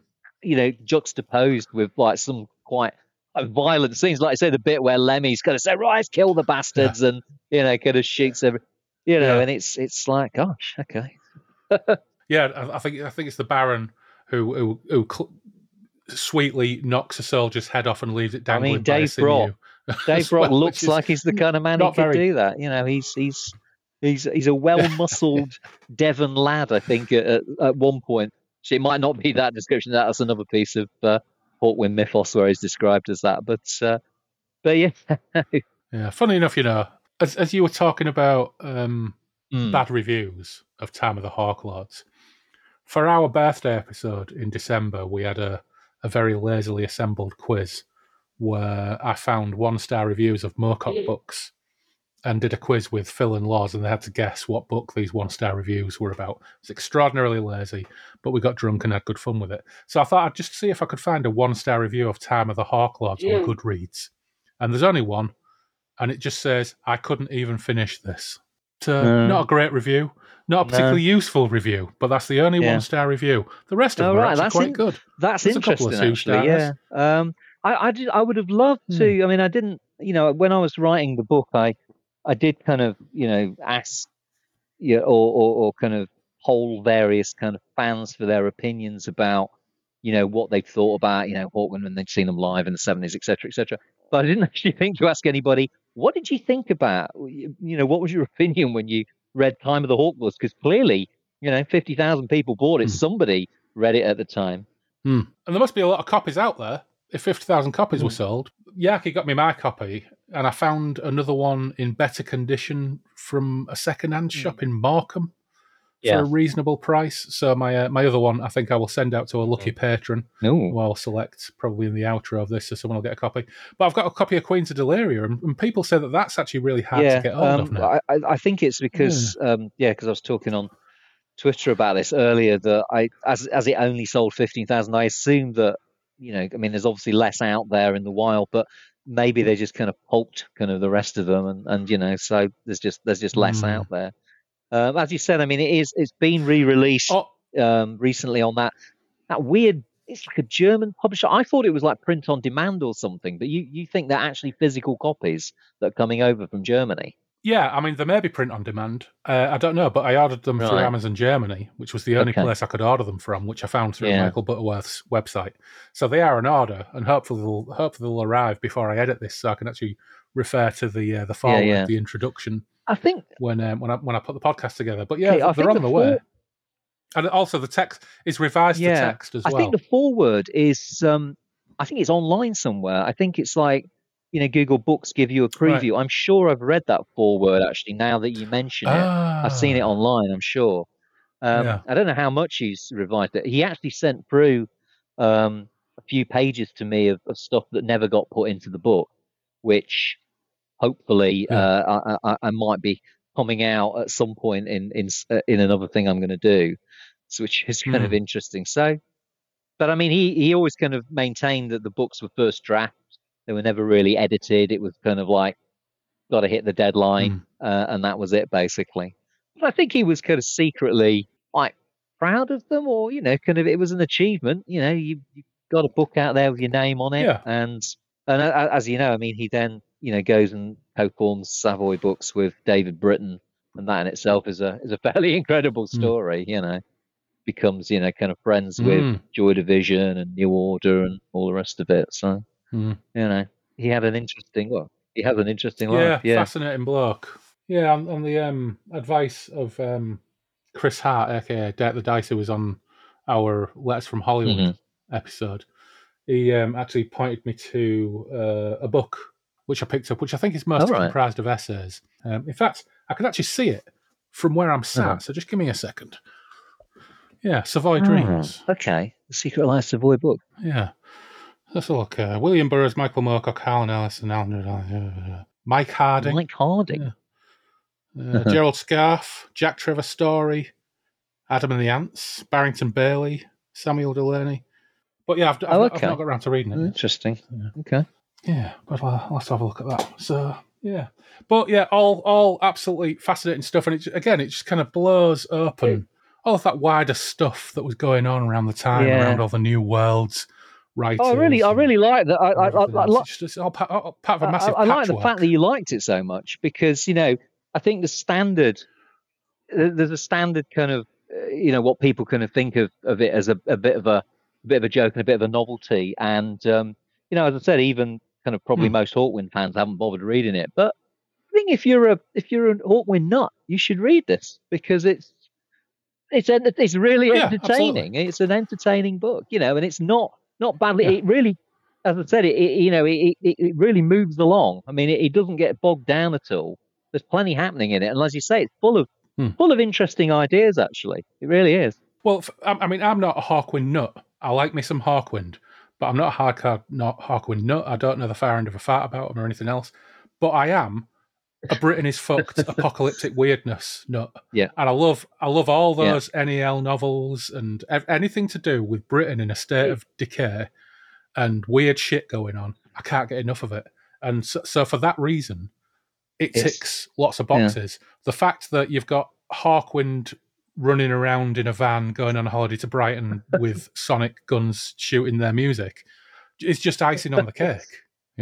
It's great stuff. That bit where I was going to ask you, I couldn't think. There's the bit where they go into the inn And as you say, it's all kind of suddenly it's all great, and they have this 3-course meal. I don't know where on earth they're getting the food from, and it's all, oh, we turn into the Hawklords, and then they wake up in the morning, and then they find out that it's all been a terrible nightmare, and that the inn is kind of falling apart, kind of around them. And it really reminded me of Yeah. there's some classic story where that happens, where somebody goes into this perfect house, and then they kind of realize something, and then the house starts falling apart. I couldn't think what it was. I mean, it's probably a recurrent kind of motif in a lot of stories, but it really reminded me of something, but I couldn't put my finger on it. It was like, kind of almost like an old fairy tale or something where this had happened. Yeah. When they go to Brighton, it's the entire theme of it is like sort of haunted Britain. And because you've got the weird the dark ghostly figure that they dispel and also sort of disperse with the weapons. And then they go to this village, Rottingdean, yeah. I think it's called, isn't it? They go to the village of Rottingdean, which to them looks pristine and untouched. And it is like they're in ghost country, and they've been pulled into this place where in actual fact they're probably eating mouldy, rotten food, but they're not realising it while they're sitting, and the Morlock is regaling them with all of the lore and the background and everything. And when they wake up the next morning, they realise that they're in a rotting shithole, and it just sort of it piles on that wonderful ghost-ridden, haunted seaside town atmosphere. It's fantastic. I love it. It's throwaway. There's never any, obvious explanation for it. Yeah. It just comes and goes. It is great. But it's wonderful. So much stuff in this novel just comes and goes, but it's delicious and flavourful. Brilliant. And I love it. Brilliant. Absolutely love it. So, on that positive note, thanks, Joe, for coming and talking about Time of the Hawklords. Of course, I've not asked you, what are you up to at the moment? What are you working on? I can't remember. Last time I spoke to you, I kind of said, so maybe I didn't. I'm writing a book on Peter Hamill and Van de Graaff Generator. I did, yeah. So that is literally all last year. That's pretty much what I've been doing. I've kind of cut down on all my other writing. So, and that's going to be another monster tome. And I'm about 2/3 of the way through, and I hope to have finished the first draft.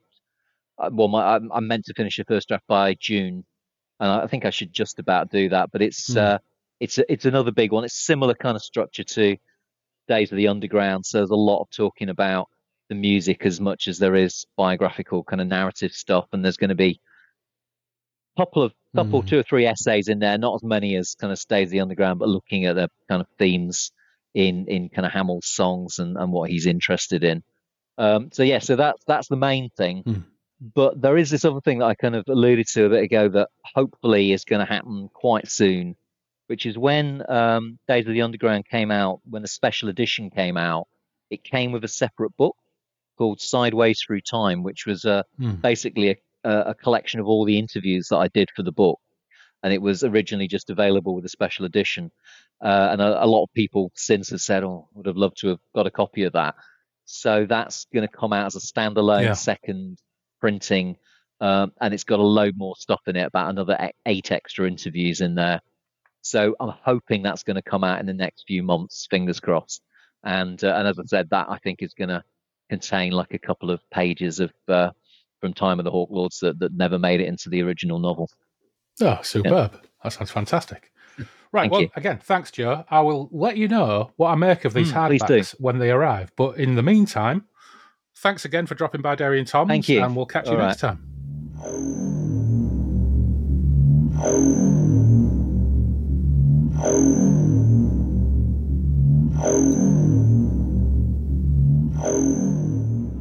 Massive thanks to Joe for returning to Derry and Tom's once more.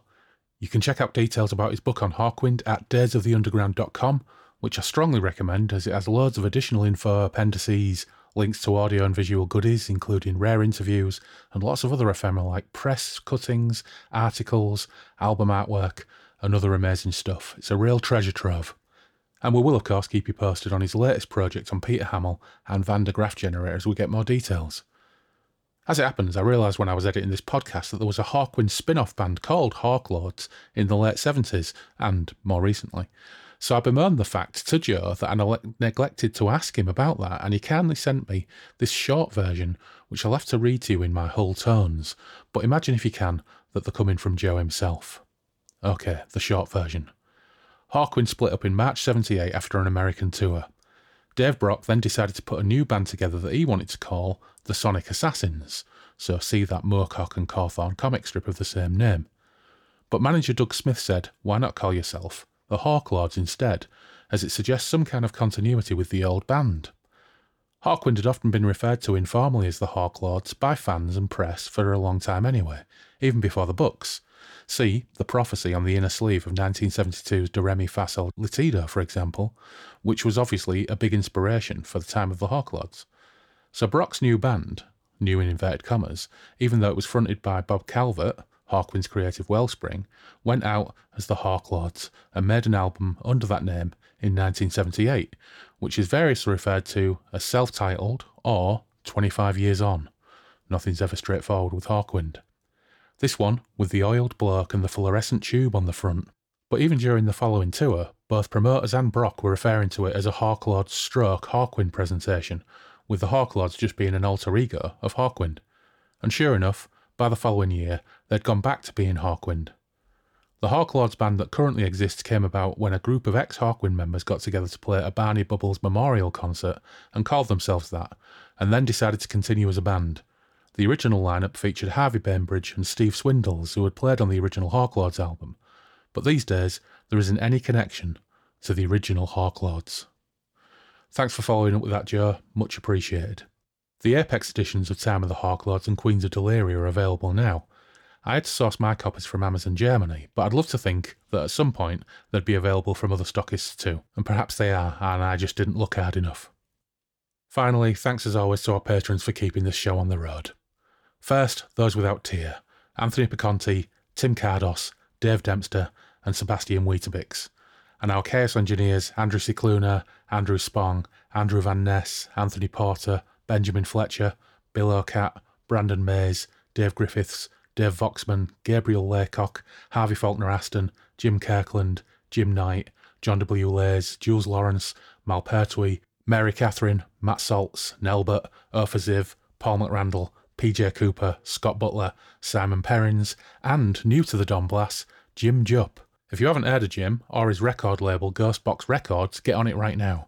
Ghostbox is partly responsible for one of my most recent vinyl splurges, with terrific releases from Large Plants, The Advisory Circle, and Chiron landing on my shelf, along with a couple of platters by Jim's own project, Bellbury Polly, including their last album, The Path, which I can only describe as exquisite, narrated, prog folk electronica with just the funkiest grooves.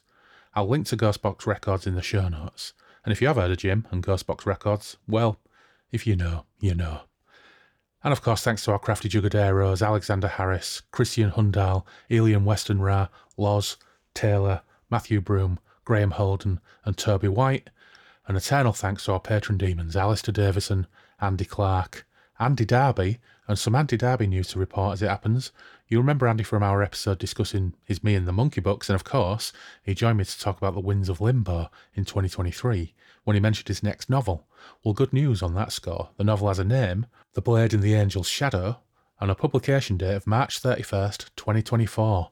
So more news to come on that, and congratulations, Andy.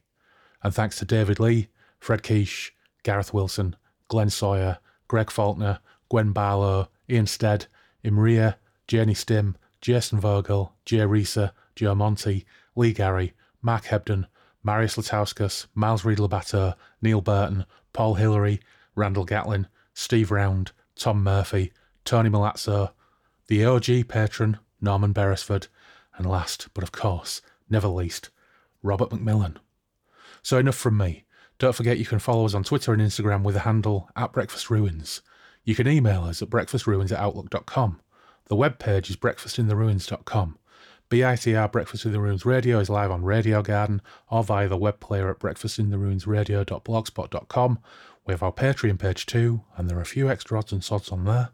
But for now, take care, stay safe, and we will meet again soon on the Moonbeam Roads.